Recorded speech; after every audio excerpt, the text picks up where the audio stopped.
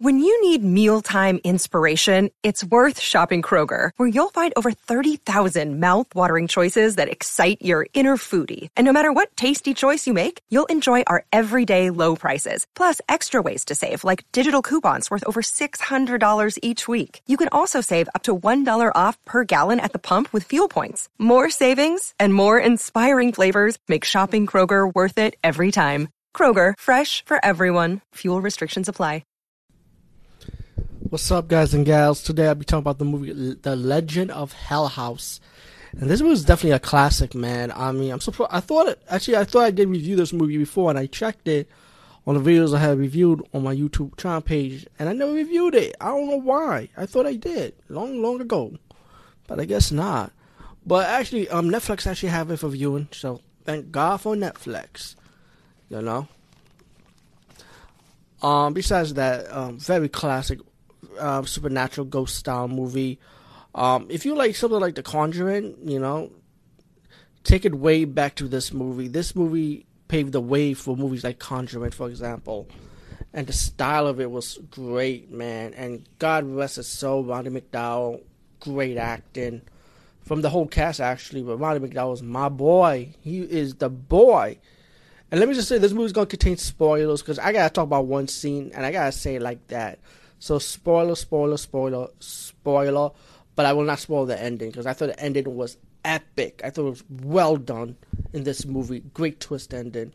So that part I'm going to save for you. So don't worry, I will not spoil the final ending for you. Well, anyway, this old guy in a wheelchair hired this team, you know, and he tells this guy, I'm going to pay you this amount of money. You're going to get this team to go with you in this place called The Legend of Hell House. One of the members of the team happened to be a survivor of the Hell House event, of the original psychic, played by Roddy McDowall. So he goes with this team, a husband, a wife, another psychic, and Roddy McDowall's character, of course. And the lead guy, he believes in science, and he's going to use like science to exercise the house. So pretty much they're doing their studies of the house. And I thought this movie was pretty fast-paced for a supernatural movie, especially from 1973. So I thought it was really good for what it was. I thought it got its job done, you know. There's a lot of creepy moments, some ghost moments, possession scenes. I thought it was really good, you know. The ghost that does the possession, the way the ghost sound, like a vicious motherfucker. Like he's angry too, you know. And there are two deaths in this movie, by the way. Pretty much the people you thought was going to survive end up dying, and the people you think was going to die, end up surviving. But there's one scene I got to give it up for. I just got to mention one death scene. Was the psychic lady, the young psychic lady, because like you think everyone's like her or will survive. So, and I did say spoilers at the beginning, by the way, but I will not spoil the twist ending. So don't be like get pissed off or anything. But yeah, there was a scene when she's like naked and she had the ghost slept with her because she thought it was the only way to get the ghost to leave.